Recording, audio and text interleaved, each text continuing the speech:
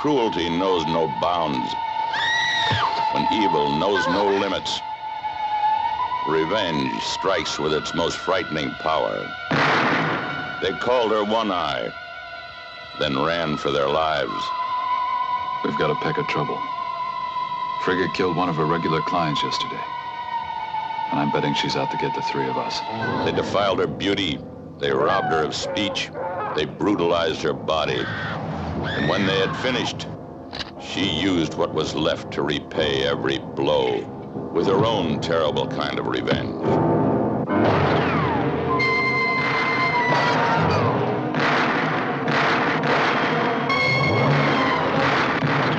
Find out where she's getting her stuff and set her up. Then get rid of her.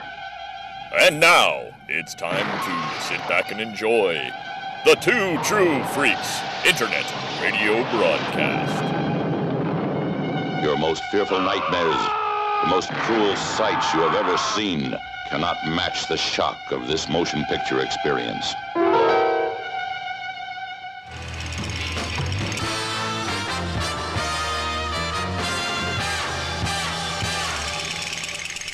Chris Honeywell is an internet loudmouth. I hear Sweden's one of the safest places in the world to hitchhike. Hated and reviled by his few remaining friends, he catches the attention of Thomas DJ, perhaps the world's most cunning supervillain. Ensconced in his ultra-scientific hideout, with only his robot army and stunning assistant to keep him company, DJ springs into action. What is this idiocy? Hey, Virginia, use the molecular transmigration beam to bring this fool to me! Virginia trains the hellish mechanism, and with a clap like thunder and in a blinding psychedelic light, Chris Honeywell stands before his tormentor. Normally, I do not suffer fools, but I see beyond the yawning chasm of ignorance that is your brain and the endless sluice of sewage which is your mouth, that they form a basic animal intelligence that I may be able to mold to my own devices. Okay. Therefore, in my mercy, I offer you two choices. Instant, painless disintegration, or you study grindhouse movies at my feet now! Choose!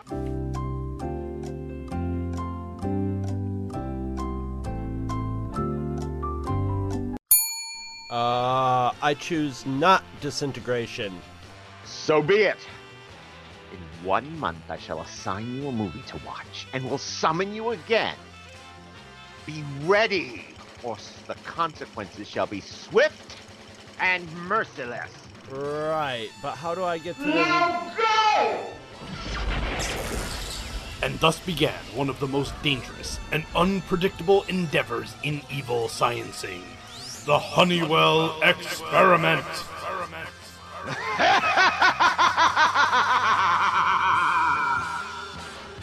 Virginia, summon the subject.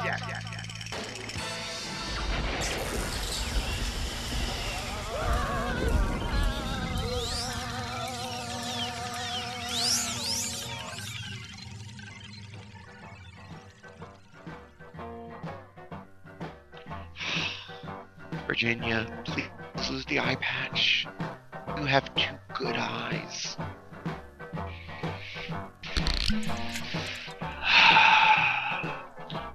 Would you like some drugged wine?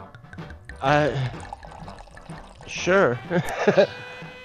I'm having trouble. I think your transporter, I'm having trouble with my eye. I have no depth perception, and I'm just in a foul mood. Oh.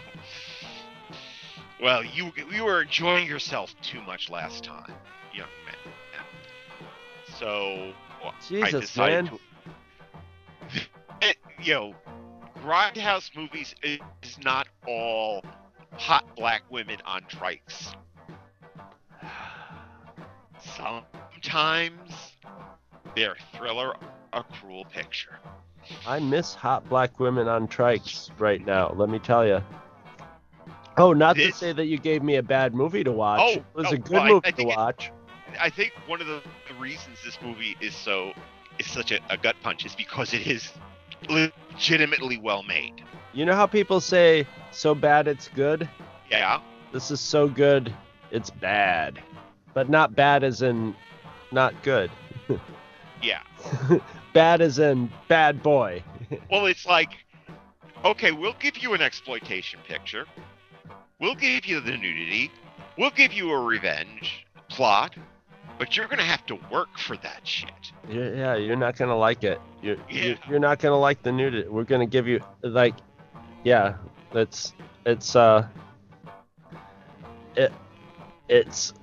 unflinching. Yeah.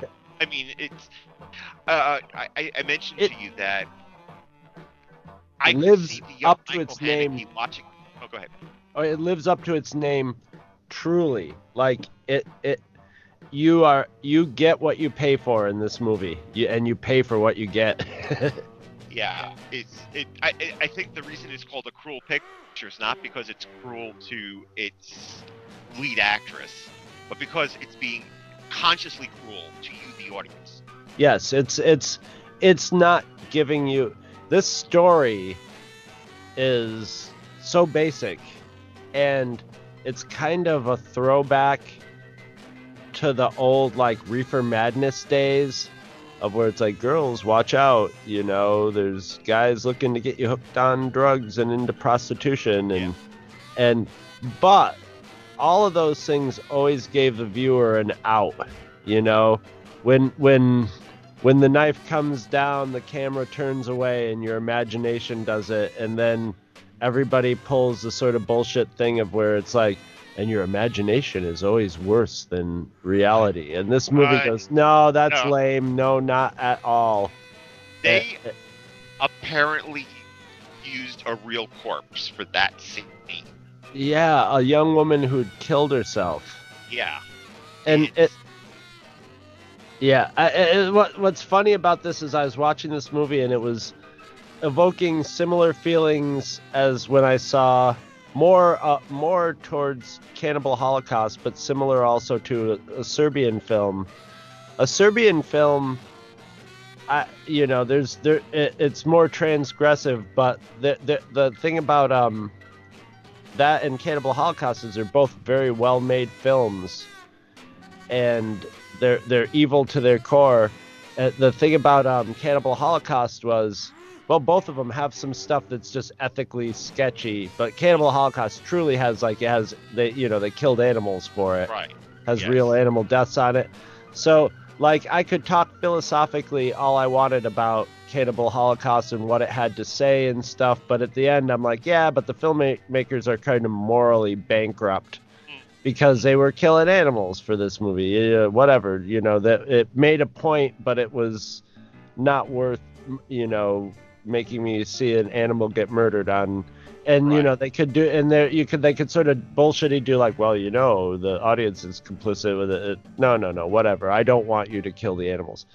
But when I watched this, I thought to myself, okay, this one's sort of clean. I don't have any ethical problems with any of the stuff they did in this, but it's still mean to the core. And then I started reading about it and I'm like, oh, they used a real corpse to fill. And I thought, I didn't know, I wasn't thinking, I was like, are they going to go there? Are they going to Unshin Nandalu it? Yeah. And they did. So I thought they probably did it like that, where maybe they built a face with an eye socket and, like, got a goat eye or a cow eye and put it in there or something. Although I should have known, because it was very realistic in such a low budget movie. Yeah. But Des and I have a bit of a disagreement on whether this is the most upsetting injury to the eye scene in history.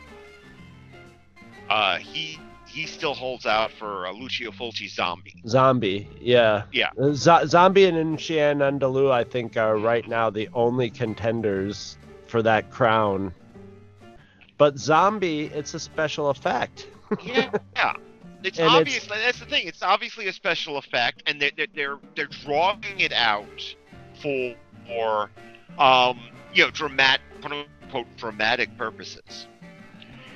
And this is just so has with a lot of this movie. It's so matter of fact that we're doing this thing. Right, and there's always like the say with the eyeball scene in this. Okay, so the guy just to sort of bring everybody up to speed. This is a story like a young girl who's raped as a child when makes her mute. This is the first 4 minutes. First scene, movie, guys. And this is straight. This is sort of what the rest of it caught me for a loop is. The scene of the little girl getting raped is horrific, but I didn't know that she had gotten raped, and I thought from what it looked like a little girl running through the park. She picks up it's very movie trope thing. She picks up a leaf and hands it to an old man who picks her up and starts spinning her around. And then the music gets, creepy, and then you see him sort of down on his knees with blood coming out of his mouth. I'm like, Grandpa had a heart attack. This was a scene of Grandpa having a heart attack. And then afterwards, like, the police are carting him off, and the woman slaps him in the face. I'm like, what's going on here? And then you hear the neighbors talking about her as an adult. It's a shame she's mute, the crazy man who raped her. And I'm like, oh, okay, he raped her. And then when I went back to watch it. She's supposed to be an adult. Well, Even she's a Christina teenager. Lindbergh, who is magnificent in this film, was 23 at the time. The sense I got was that she was like a teenager. She was supposed to be, I think, like 16, 17 years old, young enough to be naive, This was made in Sweden, so 16 or 17 was more, adult age anyway there. So, but she was supposed to be like a naive teenager, and she looked young enough to be a naive teenager. She's a very tiny woman, but okay, so and eventually she gets picked up by a pimp, drugged, and hooked on heroin. As somebody who has a real fear of needles. Oh, me too. Now, okay, so this is where I was getting to. Yeah. That's when, okay, so up until that point, the first rape was kind of stylistic. Yeah. But, okay, so then I'm like, oh no, I realized the needle's going in. I hate needles. That's one of my things. I had to literally hold my fingers up on the screen just at the point of entry and go like, okay. And that's when I started to realize, uh-oh. And so this movie keeps going on the scenes where you would normally fade out. So when he puts her eye out, you see it from her point of view, and his hand shaking the needle. It's your classic like danger to the eye shot, and it's squirmy as hell.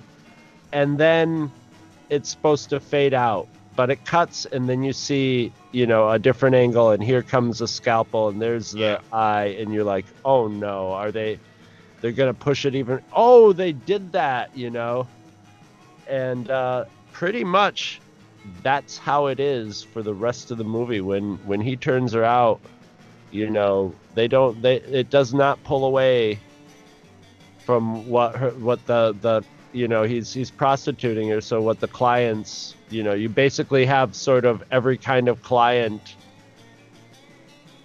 put it to do every kind of sort of humiliation and cruelty.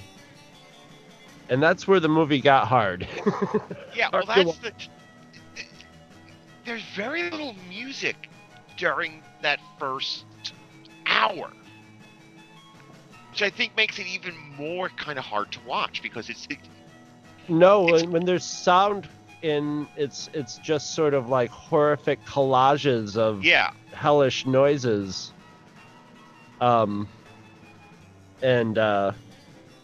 And I gotta say, the first hour of this movie is like, I was grinding my had my teeth clenched through a lot of it, and I was thinking, okay, so last month we watched Dark Town Strutters and said, well, that movie couldn't be made today. This movie, like, if you're a woman that's had any kind of bad experience or horrible experience or rape or abuse any kind of abuse in your life, you should not watch this movie It's at all. brutal. I kept No, thinking of the director Michael Haneke, who directed a film called Funny Games. And the thing that I think makes this film so compelling, if you will, is that it's kind of making you implicit in she's called Madeline in the subtitles, but the character is called Frigga after Odin's wife in the original cut.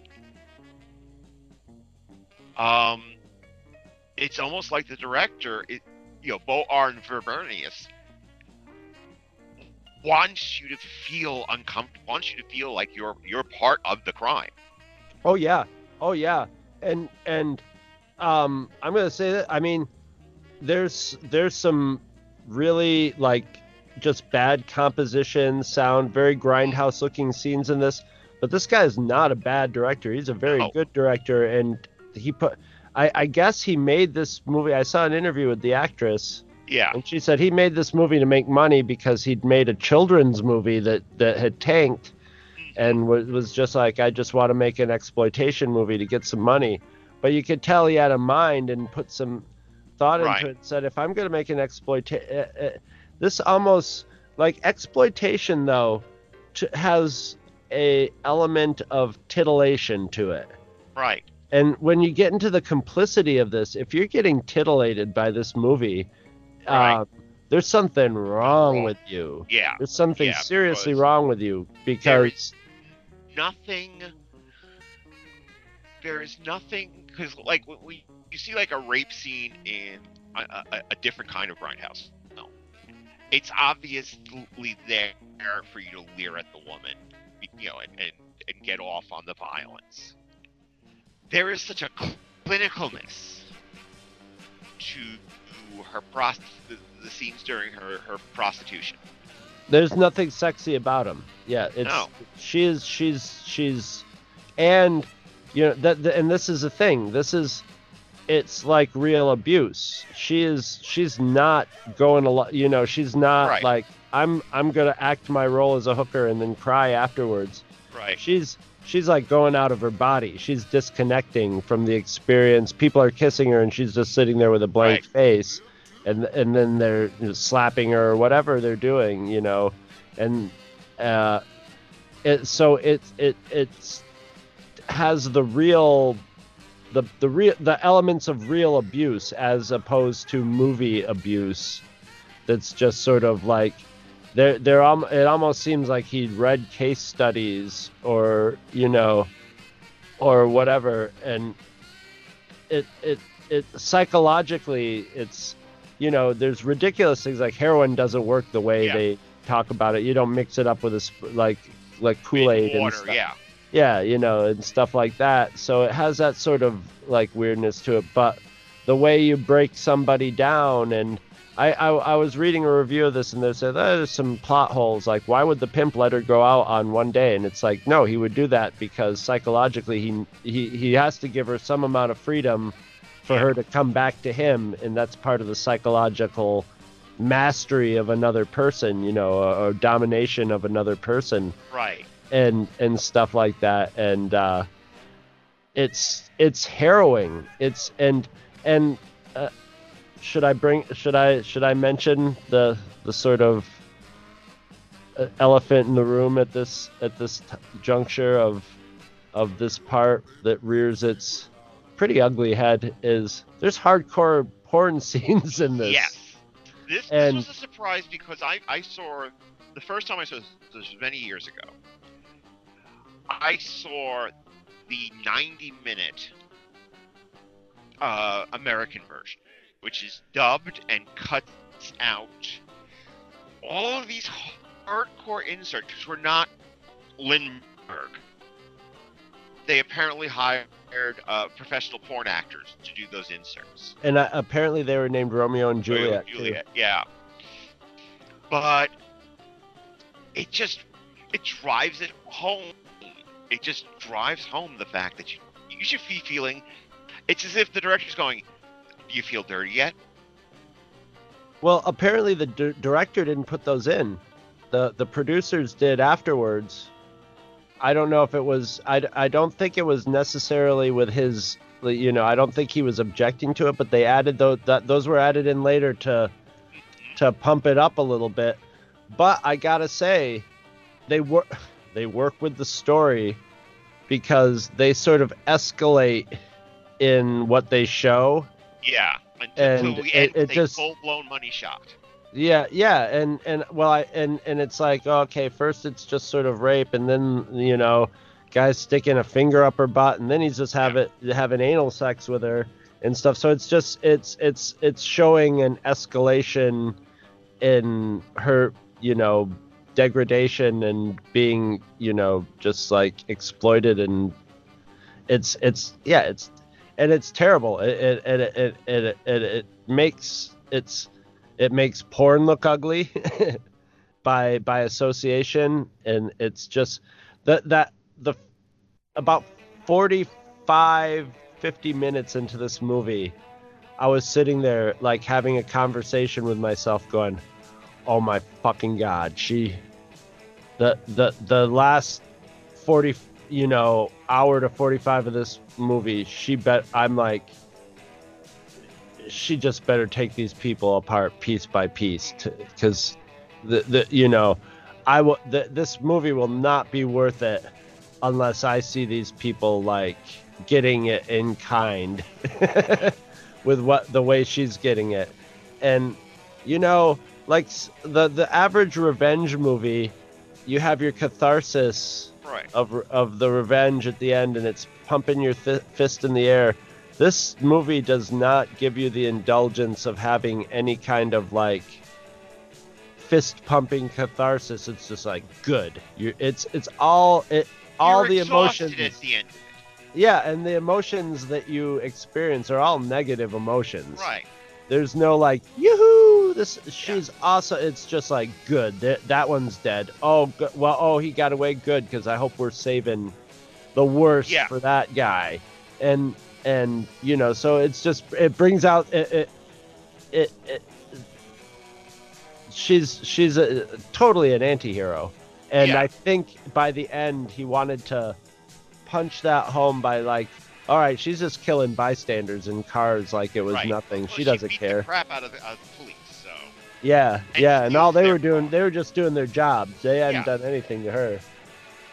And there's so much emphasis on the guy spitting up blood. That's a beautiful shot. Yeah. Well, I mean, slow motion. It's obviously low budget, but this guy obviously put thought into this. And I have to think that he was, even though he said he's just making an exploitation film to make money, he was like, okay, fine, this is what you want, you're going to get it, but you're going to get it on my terms. He decided not to pull punches. I'm not going to pull punches on this. If and let's be frank, he was looking to make some money after losing some money, so he was like, might as well add some extra oomph to this one. And it's coming out of Sweden, which is not like one of the great producers of grindhouse films. Yeah. So it had a lot of like disadvantages in the larger grindhouse,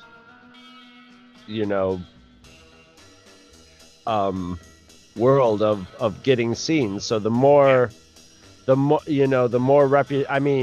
I imagine this on the screen in Times Square was a crazy experience. For some reason, I picture a drive-in. I picture seeing this at a drive-in for some reason. Yeah. But, I mean, it's just so relenting.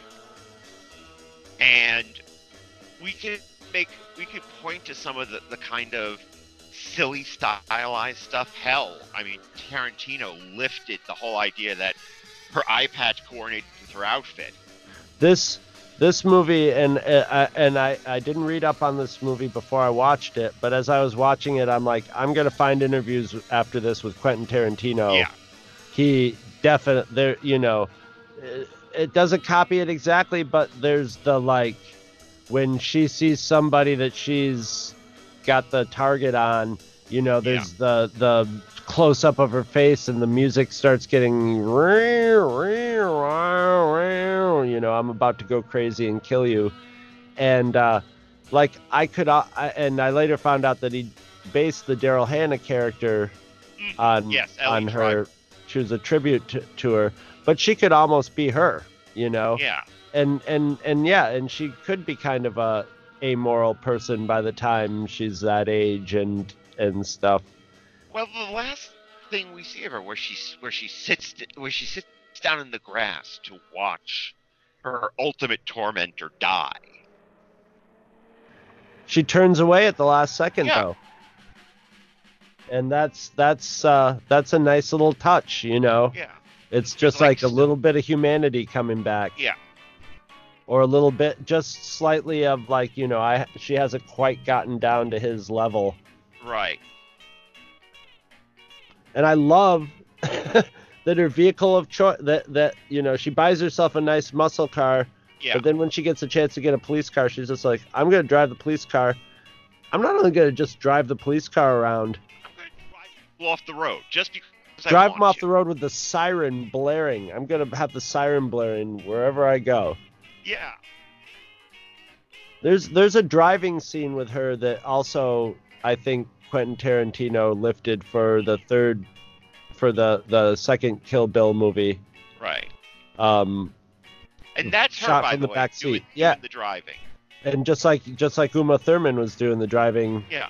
In that one, and it's just a very similar, like from the back seat, you got the the visceral shake of a car really being driven really fast, and it's not as well shot in this movie as Tarantino did, but it's just as viscerally impacting, and that's what I love when she goes on her revenge kick. It's visceral, you know, driving, kicking, punching, shooting, just she's a death machine. A driven forward death machine, and it's amazing. And she looks so. I mean, they told her they told her that the director made her character mute because they didn't think she was a good actress, and it's crazy. She's an incredible actress in this. Sells everything about it, and you know, and I mean that first hour as an actress, having to get through that first hour of doing that, and yeah, very, very incredible. But that's what makes it as painful as it is for the most part. Well, she's still alive and still working, by the way. I saw an interview with her that was maddening. It was at the Alamo Drafthouse. And I hate the people that they get to introduce the films and to be the MCs of that event, because they're just like, she was almost dismissive of them because it was just so they're so enthusiastic. That's what I didn't understand about this. Okay, so you see a Q&A with her, and she's still a very pretty woman. She's obviously older. She's obviously very intelligent. And she has put a lot of thought and perspective into her career and stuff. And you have these people sort of fawning over her in the movie, and I'm thinking, how could you watch that? She told the story of how they used the corpse for the eye scene. You hear the audience groaning and stuff, and there's this young woman who's the co-MC, and she says, "I didn't know that. That's illegal." And she's like, "Oh, it was." It was definitely a crime, you know. Yeah. and the girl goes, "That's so cool. I want to just watch that scene again now." And I'm like, I don't see how you could be bubbly and enthusiastic after this movie. I think sometimes, which is why, like I say, we've mentioned that Elle Driver from Kill Bill is obviously inspired by Frigga. But it's like, I can't help thinking that Tarantino got the message wrong of this film. in that Ellie Driver is looked upon as a villain. She's a villain, but she's also looked upon as someone who's kind of cool. And there's nothing cool about her. The only thing cool is the ice in her veins. Yes. Well, she's got a cool car, and she dispatches people in a badass way, but it's not joyful. In fact, you know, the funny thing that I was thinking of towards the end during her rampage is that if you took out if you rewrote this a bit, this would be a Lady Punisher film. Yeah. Yes, folks, there was a Lady Punisher. It was in the 90s. Just go. Because it's the same sort of setup as a superhero origin movie. You know, somebody goes through a traumatic experience. They decide to fight back. They go and get training from specialists. Then they get their revenge. And now they're a vigilante wandering the land. Yep, this is how they got their costume. Yeah. She drives around in her jacket and her cop car, and her cop car is her mode of transport. Because she's policing the world. Right. I love some of the taglines here.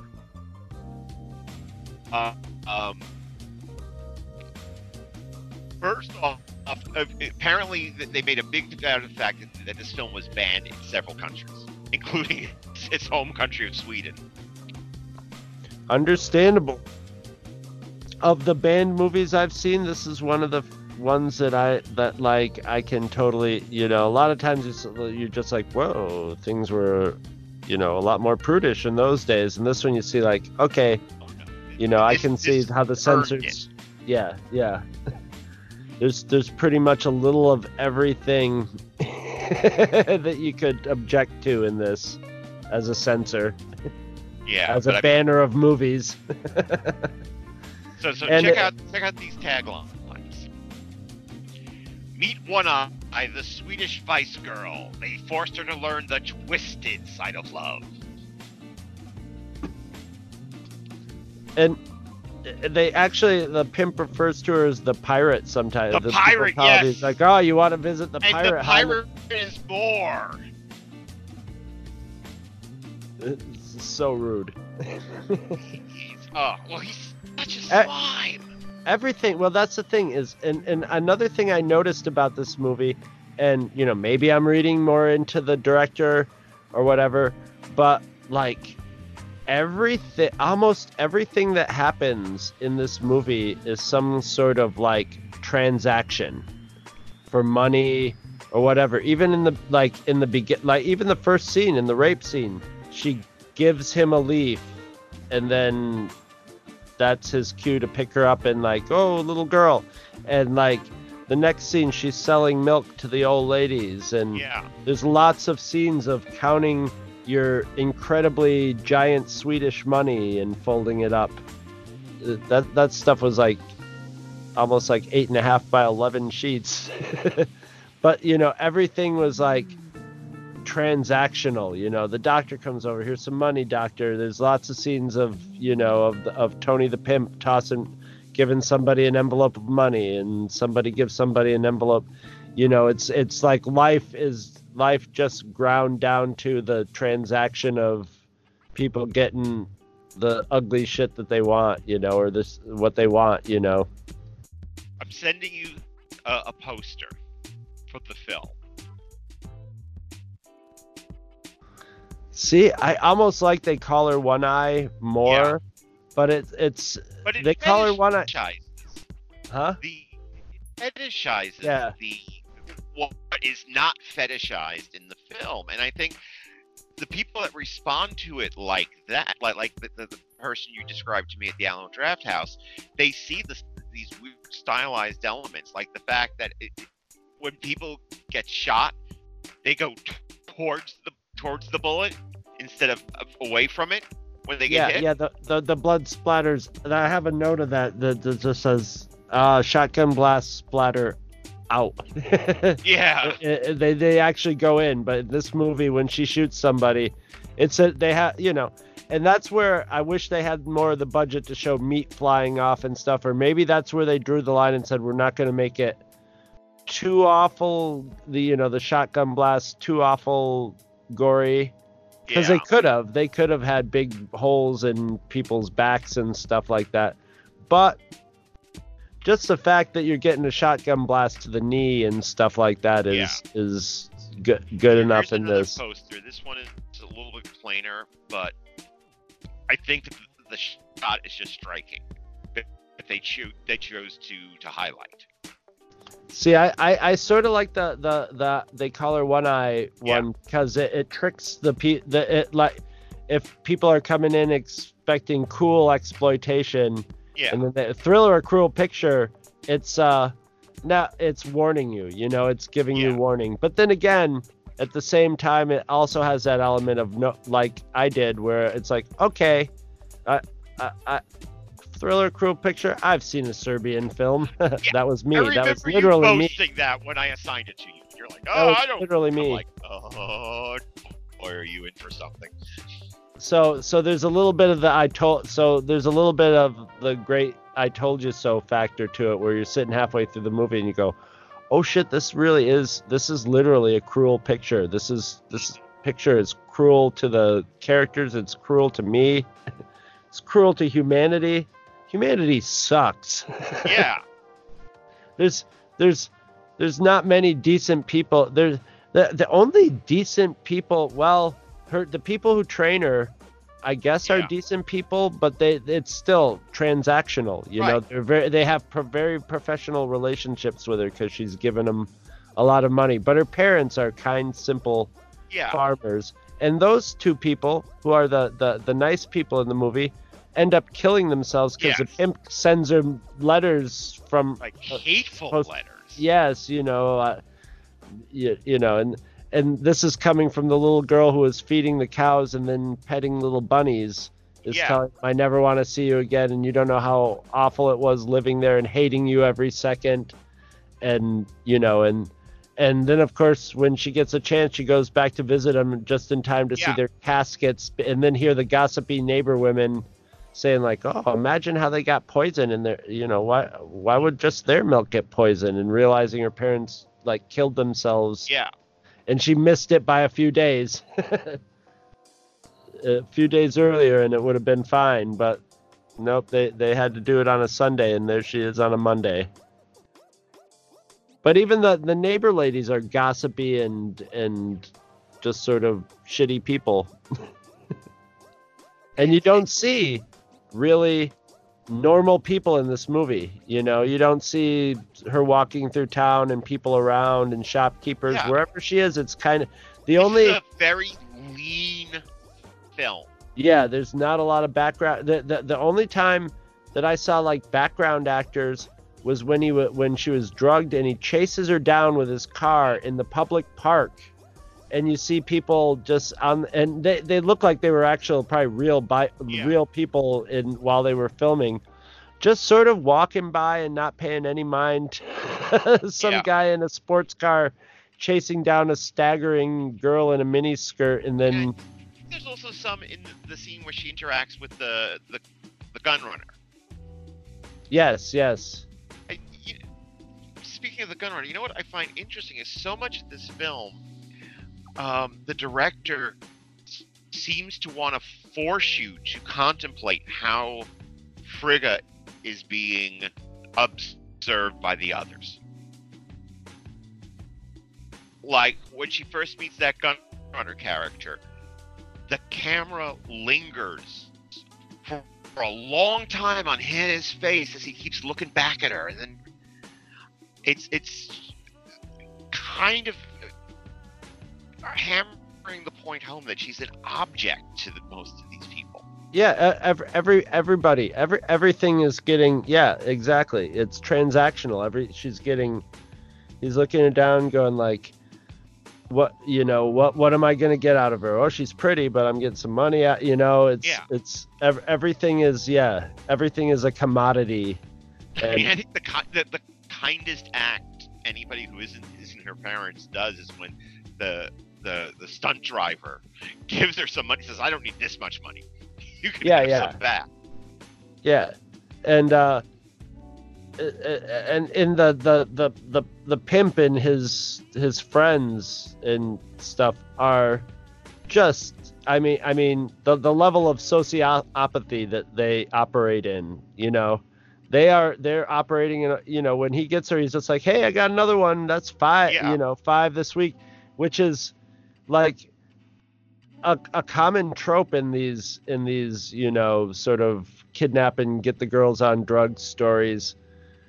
But in this, it's just the coldness of it. It's it was the usual portrayal of it's more like a sort of snidely whiplash, twizzling your mustache type of portrayal, whereas this guy's just a leisure suit wearing psychopath, he totally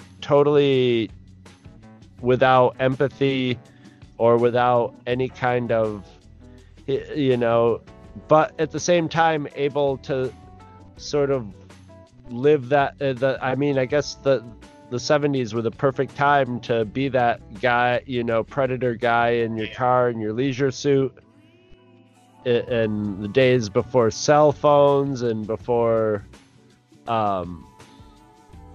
people knew how to identify predators as much. Let's be honest. Tony looks like a predator from his first shot. Oh yeah. I mean, that's what the thing about, and the actress is so doe-eyed and stuff that you buy that she's innocent enough to, and she's just sort of going along with it. She's just she's doing the like, well, he's being friendly towards me, so I might as well. And she's supposed to be like a young teenager. She's probably a little curious and like, oh, maybe I can make out with him, or an older man's being nice to me or something. And then they have the one scene where he takes her out for flambe at the dinner. That's the most 70s scene in the whole. The whole when he meets her in the car and in the restaurant, it's the most 70s sort of scenes you could ever conceive, except if they were inside a van with shag carpeting. Yeah. But I'll have the pepper steak and everything flambéed, but at the end, and one of my notes here is, man, he's really nonchalant about the fact that she hasn't said a single word to her, and he finally addresses it and says, I've gotten the quiet treatment before, but never like this. And she writes down, I like women who don't talk much, but you set the record. Yeah. And she like writes down, whatever, I'm mute or whatever, I can't talk and stuff. And then he like puts his hand on top of her hand. Yeah. And I'm just like, oh, okay, so maybe this character, you never can tell with these old exploitation movies, because every guy in a leisure suit from the 70s looked and acted like a predator, creepy cheese ball. And even the ones that were supposed to be, totally cool guys nowadays look kind of creepy and predator-like. So I'm like, okay, maybe this guy will turn out to be a, totally. I don't know why I'm discounting the name of the movie, but I was like, oh, maybe they'll portray him as being sort of a friendly character. Nope. No, not at all.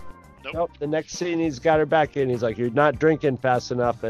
But they do a nice scene, though, where he goes in to get the drink, and he opens up the cupboard, and they don't slam it home. They don't do a close-up of it, but you see empty syringe ampules in his cupboards, and it's just like, uh-oh.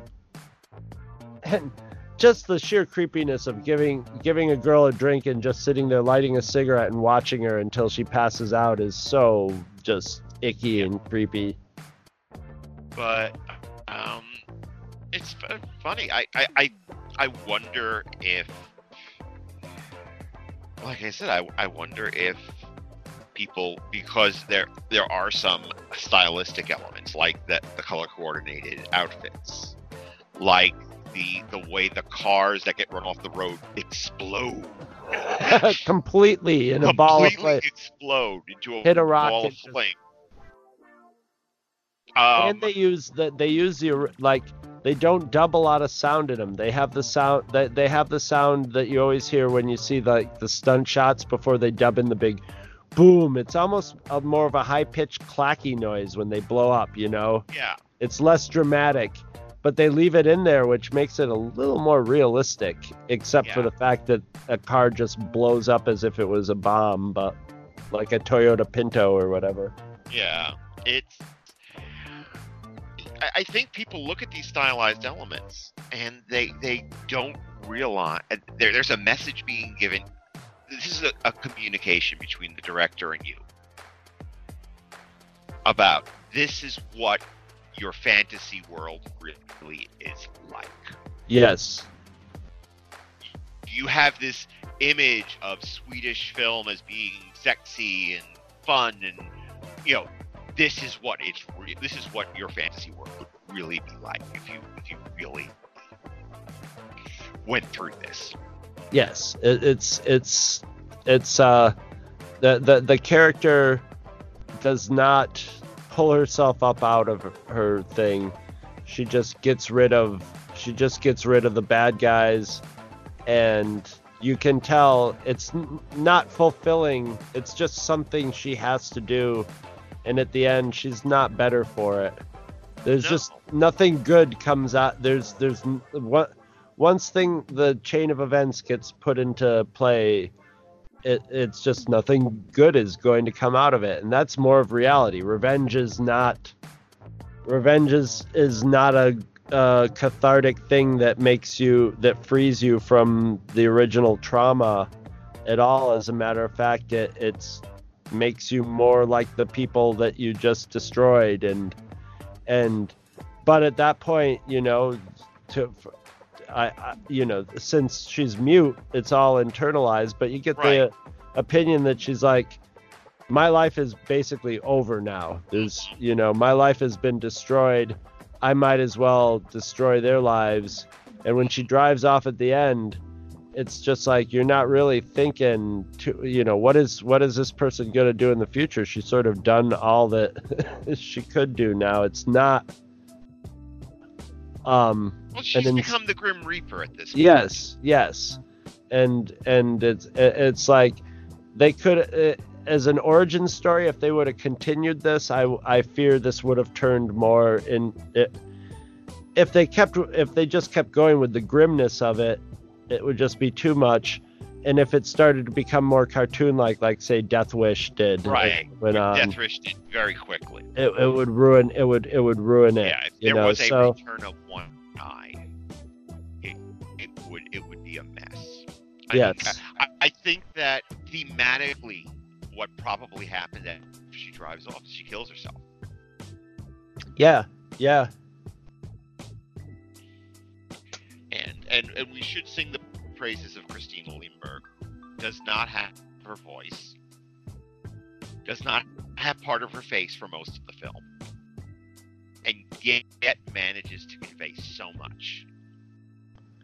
Yep, I saw it in her interview. She was like, and she's like the props that she's like, literally, like the outfit, the guns, and the martial arts gave me, besides just acting, she's like, that gave me all that I needed to define the character. And she was like, but it was a big help having the props too. Right. But it's just that she's got these wonderfully expressive eyes, which is probably why he goes for the eye instead of like doing something like messing up her face or something. Well, the problem, it's not a problem. It's a problem because it's so unpleasant, is the fact that, and I hate even like have it like, normal rape scenes, have the woman fighting and screaming and possibly like, and this is in a different situation, that she's a hooker and she's sort of trapped into the situation, and she's being forced into. I don't even think she's there during the second. Right. Well, that's the thing, that's realistic. Most of the time, like when you watch something like that, you have a level of artifice over it where it's like the actor, the guy's like, "Mwahaha," and the actress is obvious, like it feels like they're acting. Yeah. And it's like if if somebody's raping, usually the woman's fighting, screaming, no, no, no, no, or whatever. This one, no, she just disconnects from reality and like will turn her head away and like her face will go blank and stuff. And that's 100 times more disturbing than if she was screaming and cry. You know, she cries, but it's a single tear down, you know, down her. Uncomfortable was this. There are a couple of scenes in like the second act where she is matter-of-factly shooting up. Yep. And just the way it looks like just any other day to her. Well, it reminded me a little bit of Train fuck out. Spotting. It reminded me a little bit of the thing they used in Train Spotting, where they would have, you know, the needle going in, you see the blood vessels contracting, you see the pupils dilate, and it was all, and it was this repetitive thing. And that's what they, you know, they started at the beginning with actual like real old school calendar days, you know, to show the passage of time. But then they started just doing this, you know, and this is something that like became more prominent in the 90s and like the Train Spotting, Gus Van Sant style movies, Right. the junkie movies of the 90s of showing the repetitive pattern of a junkie. You're living, that's the measure that you're living your life by. So like it's almost rhythmic, you know, it's almost rhythmic showing the, okay, you know, John shooting up, shooting practice, Right. fighting practice, John shooting up, driving practice, John, and you know, it Pro-MAGA practice. yeah, it is. Like I found that interesting that she's not just learning martial arts. Although I get the impression that she's kicked out because he discovers her shooting up. Yes, yeah, But and she also learns Pro-MAGA, which, you know, the quote-unquote universal soldier martial art of killing. Art Yes. of- yeah. I had a friend in high school who used to call it crab McGrab. If you really want to learn the greatest fighting art, it's crab McGrab. And you'll crab claw people's nuts off, and you can snatch their eyes out. Yeah. That sort of repetitive cycle, it's grueling to Yeah. watch. But by the time you reach that cycle where she's training, that's where you're like, okay, come on, soon. I got to get my satisfaction here. We have to, yeah, because at this point you want to see everybody's, slaughtered. Yeah, it plays And not you in like a prurient way. You just want this woman to get some release. you want payback for the last hour of your life. Yeah. Really. You're just like, I was mad.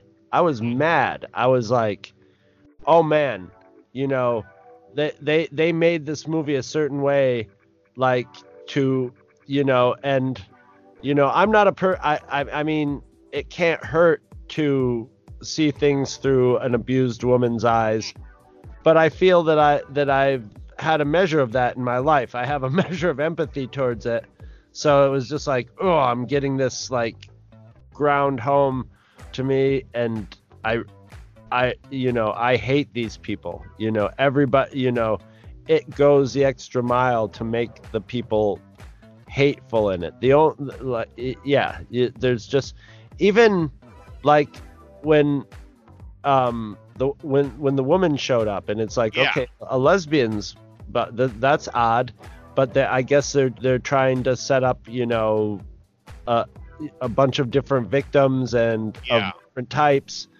But man, that lesbian's the worst in a lot of ways, because All she wants to do is beat the fucking crap out of him. she wants to beat her up and then be nice to her and have sex. She has some weird cycle that she's playing out. But like with her, it's more like the damage she's doing is physical and psychological at the same time, whereas most of the guys are just sort of like, you know, detached from her. I'm gonna just throw you around in pictures of you. I'm just gonna, you know, climb on top of you and have sex with you, and after a slap or two. But she's messing with her head, and then goes from like slapping her around to like Yeah. weird little shows of it, like trying to show affection Yeah. and stuff, and it's messed up. And I was like wondering, I'm like, how are they gonna make me hate like this lesbian woman? Like they make me hate everybody else. Oh, they're Yeah. very good at it. They did it. And we should once again emphasize to people, because we're about to recommend this, Hmm. but this is not for everyone. It's for a select group of people. I like any woman who's had. I mean, all right. Okay, there's women who like horror movies and like exploitation movies, and may have had things happen to them, but they're used to that stuff happening in movies. They could probably watch this with a warning to know what's, just to know it's coming and it's going to actually be realistic, and then they'd probably be okay. But like somebody who like has, PTSD type stuff of anything like this should not go within 1,000 feet of this No. movie. It's This not. movie is good very for- honest in its title. Yes, it should be heated. I feel sorry. I feel like that. I feel sorry for like any women that were happened into this movie that like didn't know what was coming, that had anything happen to them in the past, because it was so upsetting to me. Just watching it. It could be like really. It could like seriously like. This could be a very a truly traumatic movie Yeah, to some people. yeah. This is not I Spit on Your Grave, or No. Which You know. could be traumatic too. yeah. But It's this also is traumatic, worse. but there is because there It's- isn't. I Spit on Your Grave is not realistic. It's exaggerated and exploited. This is an exploitation movie, but and Lyndhurst was saying this may be the ultimate exploitation movie. I almost think it's almost like an anti-exploitation movie. It's almost like a trick exploitation movie of like, Right, because the audience is being made to feel. yeah, it's Uh, instead of, oh, you're coming to get your like Cannibal Holocaust. It's like, oh, you're coming to get your rocks off on a woman getting hurt. And I know it's only a movie, but guess what? There's that really happens, sort of thing. And that's usually not something you're grappling with in your mind in an exploitation movie. You're usually going like, tits. yeah, exactly. And here you're like, and oh, let's tits. be honest. This is a beautiful woman. She's got a beautiful body, but you feel wrong seeing her like this. I don't want to see her naked in this. The more of her skin that I saw, the more I was like, oh no, because it's not set up to titillate. Yeah, no, that's why I invoke Haneke as a person who probably saw this as a youngin and went, "That's how I'm going to make movies." Because Haneke is also very critical. Nihilistic. Yes, very critical of his audience. He also, like this film, makes the audience complicit in what's going on. And or somebody like Lars von Trier. The audience, I always think the audience is always complicit, but like when you make them usually aware, a them aware that they're complicit, and you make Yeah. them aware that they're complicit when something bad's going on, that's like kind of crossing a line to Yeah. in cinema.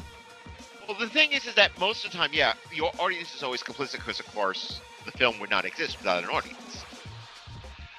But there's always, for most parts, a sense of distance.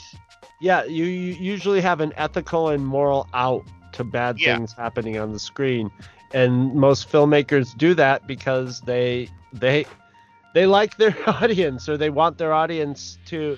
They don't want their audience to feel beat up after the movie. Yeah. And that's, I mean, there's a point to that, but like if you're making the kind of movie where there are this kind of subject matter, there's a strong argument to be made that maybe the audience should feel beat up after this movie, and that's not something people like to do a lot. No, it's not. And outside of the art house, yeah. And this was definitely not an art house film. This was, I mean, I've showed you the posters. This was marketed as an exploitation film. In Wikipedia they said it's an exploitation film with art house elements to it, but I totally disagree with that. I would totally argue against that. It maybe they're saying it has art house elements because it makes you think about the movie, but the way it's shot and the tropes of it and everything about it is grindhouse. This isn't an art director, or not an art director, an artistic director. Looking to make money, but this was a guy looking to make a brutal. Well, I could feel drive-in. I could feel the anger of the director at having to do this picture. Yeah, well, there's that element to it too. Because remember, before this, he was making the film that flopped was a kid's film. Right. Yeah, he might have a level of distaste for this genre. And supposedly the film he made after this, the last film he made, Breaking Point, is even more grotesque. Oh. Well, maybe that's because this one made. I don't know if this. This one. I have to assume it made money because. Yeah. We're still talking, but then again, we might still be talking about it because Quentin Tarantino has brought it out to the forefront. But and its associations with Kill Bill and stuff. Yeah. And the thing is, of course, is that, and I love Tarantino as a director, but a lot of his work is just him reliving his days as a youth, going to grindhouse pictures in Los Angeles. There's a lot of his films take elements that he uses them differently and uses them sometimes in an artistic way. But I think the reputation this film has been I think this film is being misrepresented these days. Yeah, well, when that's the good and bad. That's the thing about Quentin Tarantino is a filmmaker. He's a genius. Like I haven't seen one of his movies that I haven't actually loved. I haven't hasn't been like a major. Like I get excited when a new movie's coming out by him, and he does something that I've always wanted people to do, and I probably would have gone in that direction if I had ended up in Hollywood, of where I would see grindhouse or low budget movies and I would think to myself, what would this movie be like if somebody really wrote like a really good script for it, but it still has the same idea, it still has the same feel, but all of a sudden it has a script that you put different, you put more layers to it. And I'm like, those movies would be so much better than even like, Oscar bait Gandhi movies, because they would have the titillation and stuff, but they would have the self-awareness, and he nailed that. But when he was doing good work too with like, re-releasing movies that were obscure or hard to find and getting people into the whole grindhouse thing. But I think that it's calmed down a little bit because it's not the trendiness it was when like grindhouse came out and stuff, and people were like making all the trailers and making tribute grindhouse movies all the time. Yeah, well, but the thing people is don't get it. They take the surface fetishy sort of elements of the surface things that it's made up of, and that was the problem with a lot of like, when in the grindhouse movies when they had the fake trailers. Right. Those were fantastic with the fake fucked up film and, the garbled vocals and stuff. But when people started making movies and it was great in Planet Terror too, because it was a novelty. And then everybody was just like, and I know how it feels. I love that aesthetic. As much as I love grindhouse cinema, I despise neo grindhouse because it's too it's like the people who make like Birdemic and Sharknado. Yeah. They're trying to make something that has to happen organically. I don't understand. That's right. The thing that bothers me. I watched during my Halloween Horathon October. I originally started just by choosing films at random before I decided to make a poll for the audience. And one of the films I picked was called Zombie Hunter, and it starred Danny Trejo, and he's on the poster, and he's dressed in a priest's garb, and the summary on IMDb made it sound like Danny Trejo is a neighborhood priest who's fighting against an epidemic. And I'm like, that kind of sounds interesting. It has nothing to do with that. It's all about here's the girl with big kits we're going to call Fast Lane Debbie.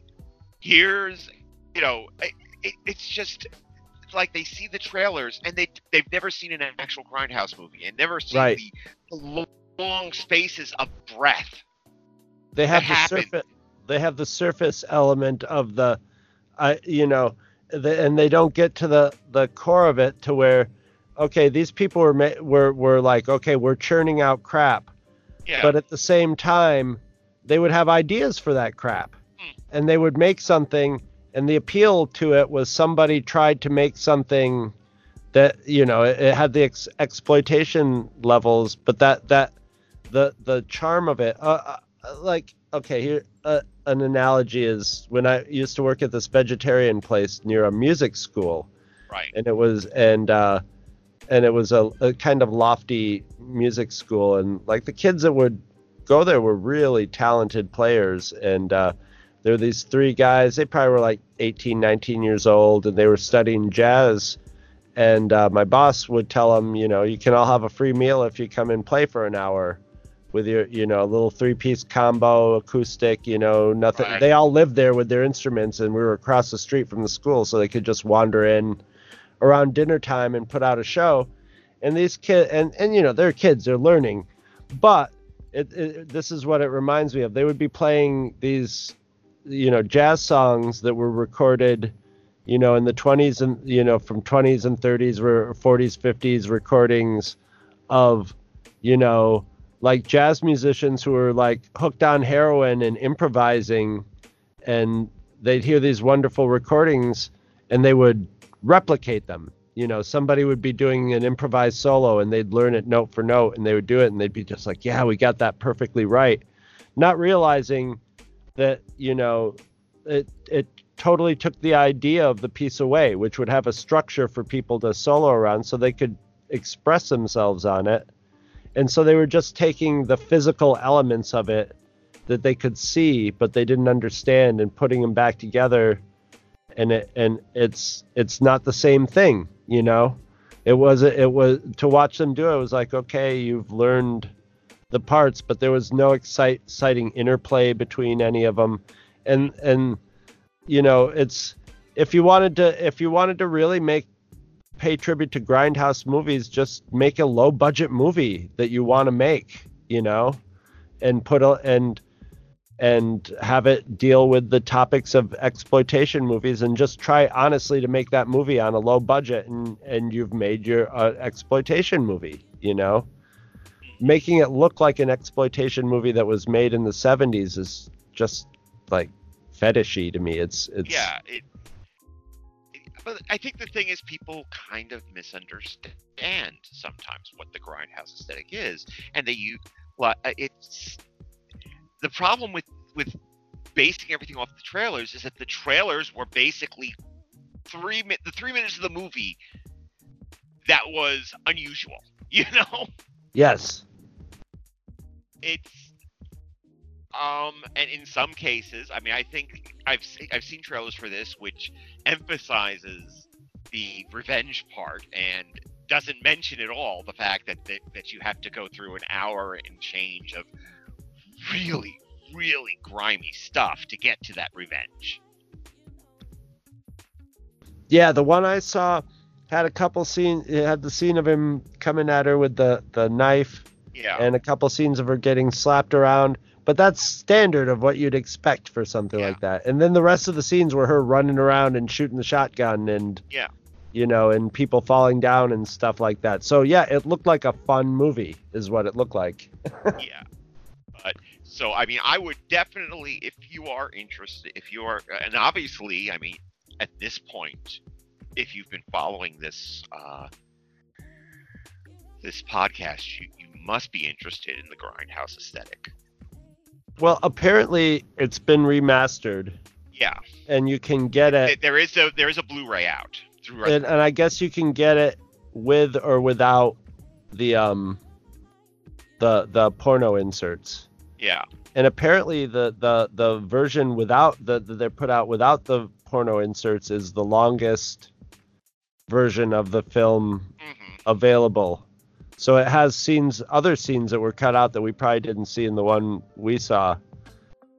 And yeah, I don't know if I would if you're gonna choose use your own taste whether you're gonna get the porno inserts or not. I don't think they add or subtract. If they're not there, I don't think it's gonna subtract from the grisliness of it. Even they sort of put it over the top. And if you don't want to see 70s style unshaven, au natural porno penetration shots, you can go for the other version, and you're not gonna have a significantly different experience. Yeah, it's available through Synapse Video. This might be one of those films which you'll watch once, you'll be grateful you watched it, but you'll never want to watch it again. It's a one watcher for me too, just like a Serbian film. It's like I had kind of like the same experience I had when I watched Henry Portrait of Serial Killer and the Angelica Film Center. I haven't done my one watch of that yet. I know that's going to be a one watcher for me too. It's like, I so appreciate this film. I am going to follow this filmmaker to wherever he goes next, but I will never watch this movie again. Don't have to buy a copy of this one if you... No, but this is a truer example of what Grindhouse could be. I mean, I can't imagine anybody getting off on this film. It's worth it for the sheer level of a filmmaker manipulating you successfully the way he wanted to with the movie. It's vastly, incredibly effective in that way. And as a piece of revenge film, it takes it heads and shoulders above the rest of them as a piece of, of art or, something that was time and effort was put into. But yeah, it's a rough ride to get there. And I'm trying to remember the name of the when we were talking about the repetitive heroine. There was the movie by the guy who just did the Noah movie and Aronofsky. Yeah. With the heroin addict. Yeah. And the mother. Oh God. Oh. That's a one time. That's another one like this where it's, junkie movies are cool. Let's go see this movie, and then you see it, and then it's like, oh, guess what? This is real. This isn't just like, hey, the romantic life of the junkie. This is the hellish, repetitive life of the junkie, and it's wonderful. Is an interesting filmmaker in that he's not usually cited for having Grindhouse aesthetics, but you. He sure does. Yeah, I mean, like Black Swan. I think I called Black Swan the best Dario Argento film never made by Dario Argento. Yeah, well, he reminds me a little of Dario Argento mixed with like Ken Russell. I think he's actually a better filmmaker than Ken Russell, but he's got that sort of it's a freedom that Yeah. and of where he's not abashed at trying anything, and he's not afraid to take a giant, leap out into the abyss with something and hope it works, As much as I think his take would have been wrongheaded, I still would have loved to. I would love to see the script he wrote for The Watchmen. Oh. He wrote. No, He was. I would have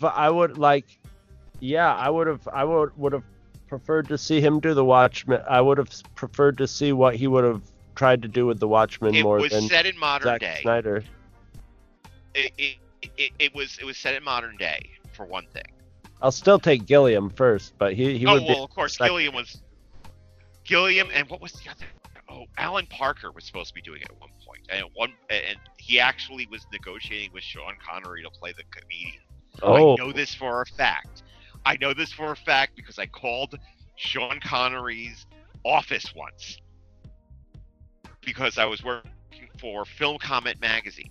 Not Film Comment. I was working for a magazine, and they wanted me to find the 5 favorite action films of famous people who were associated with action. And one of them was Sean Connery, so I called his office. And his assistant says, "Just a minute, let me see if he's available." And I'm sitting in the kitchen of my little house in Long Island where I was living at the time. And Thinking my that heart any is second, thumping. any second, It's like, Sean oh my God, I'm Connery- going to be speaking to James Bond! You know? Hello? Yeah. Oh, could But you then imagine going, hello? Oh, God.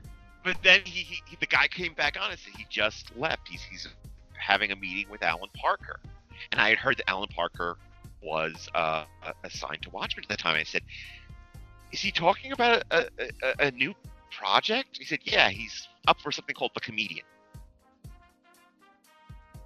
Could you imagine that? That would have been great. Oh God. But yeah, Aronofsky is this. Look at how all these filmmakers we're citing in this episode in connection with this film. Yeah. This A simple film revenge, quote unquote, simple revenge film. that was made just to make a bunch of money, and here we are. We're evoking all these art house directors, but I think that it's relevant. Well, a lot of our art house directors, as somebody who, if I was making movies, I would probably be an art house director. Right. Like, my aesthetic would have definitely been strongly affected by grindhouse movies, John Water movies, stuff like that, low budget stuff for sure. So I have a feeling like a lot of people that age or older, that's part of, to them, that's part of classic cinema, and nowadays people take pulpier, they put more credence to pulpier stuff. It's not taken as disposable as it used to be. Maybe since it's been around long, it's gained more cultural context or something, or just by attrition it's become more accepted. But people will acknowledge that a grindhouse movie can contain real elements of cinema and can be taken seriously as a movie and analyzed without it being ridiculous, it having merit to it. So yeah, this is definitely a recommend, but with a strong warning. This is strong ass stuff. This Don't is not say we didn't warn you. Don't say we didn't. This is an experience. And as someone who is a movie daredevil and will not flinch away from stuff, I also know that there's a lot of you out there that no matter what we say are going to go like, yeah, but it's me. Hey, it's me. All right. Just remember that was me. Yeah, but I've actually watched this 2 times now. It's like I think that's about it for me. Yeah, you're good with this for the rest of your life. Good with this. Me too. I feel like I have to show you mercy now. Oh, I have to show okay. you a little mercy. Because I'll believe it when I see it, but okay. well, how do you feel about Ron Howard? I loved him in the Nudie musical. He was brilliant. Well, would you like to see him as a redneck Romeo in a stock car movie? Yes. Okay, so next month I'm going to let you watch Eat My Dust, the first of 3 films. This is the only one I think he didn't direct. The other 2 he directed. That is considered the Redneck Trilogy. The Redhead Redneck Trilogy? The Redhead Redneck Trilogy, yes. Eat My Dust. And it's much lighter. It has to be. Oh, excellent. It's like a road movie on his road to the Oscar. I love it. The road from Opie to Richie Cunningham to Redneck to Oscar-winning director. Yeah. And you'll be reveling in it next month.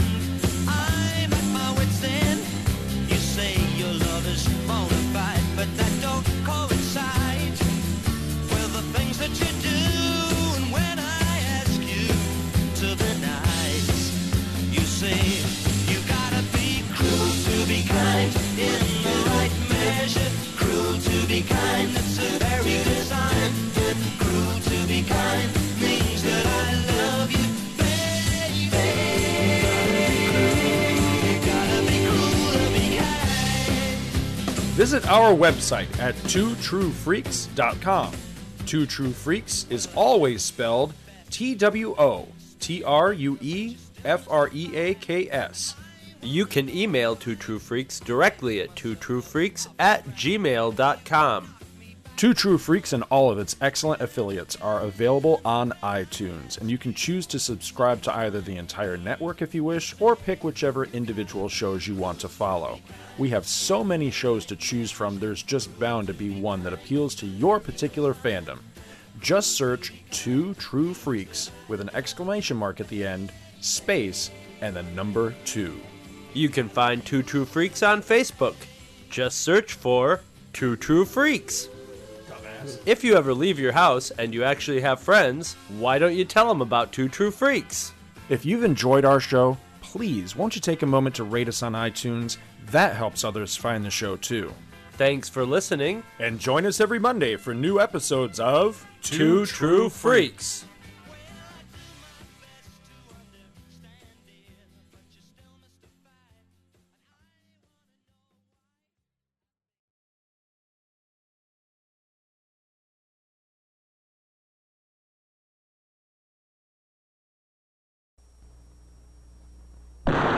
They called her One Eye, then ran for their lives.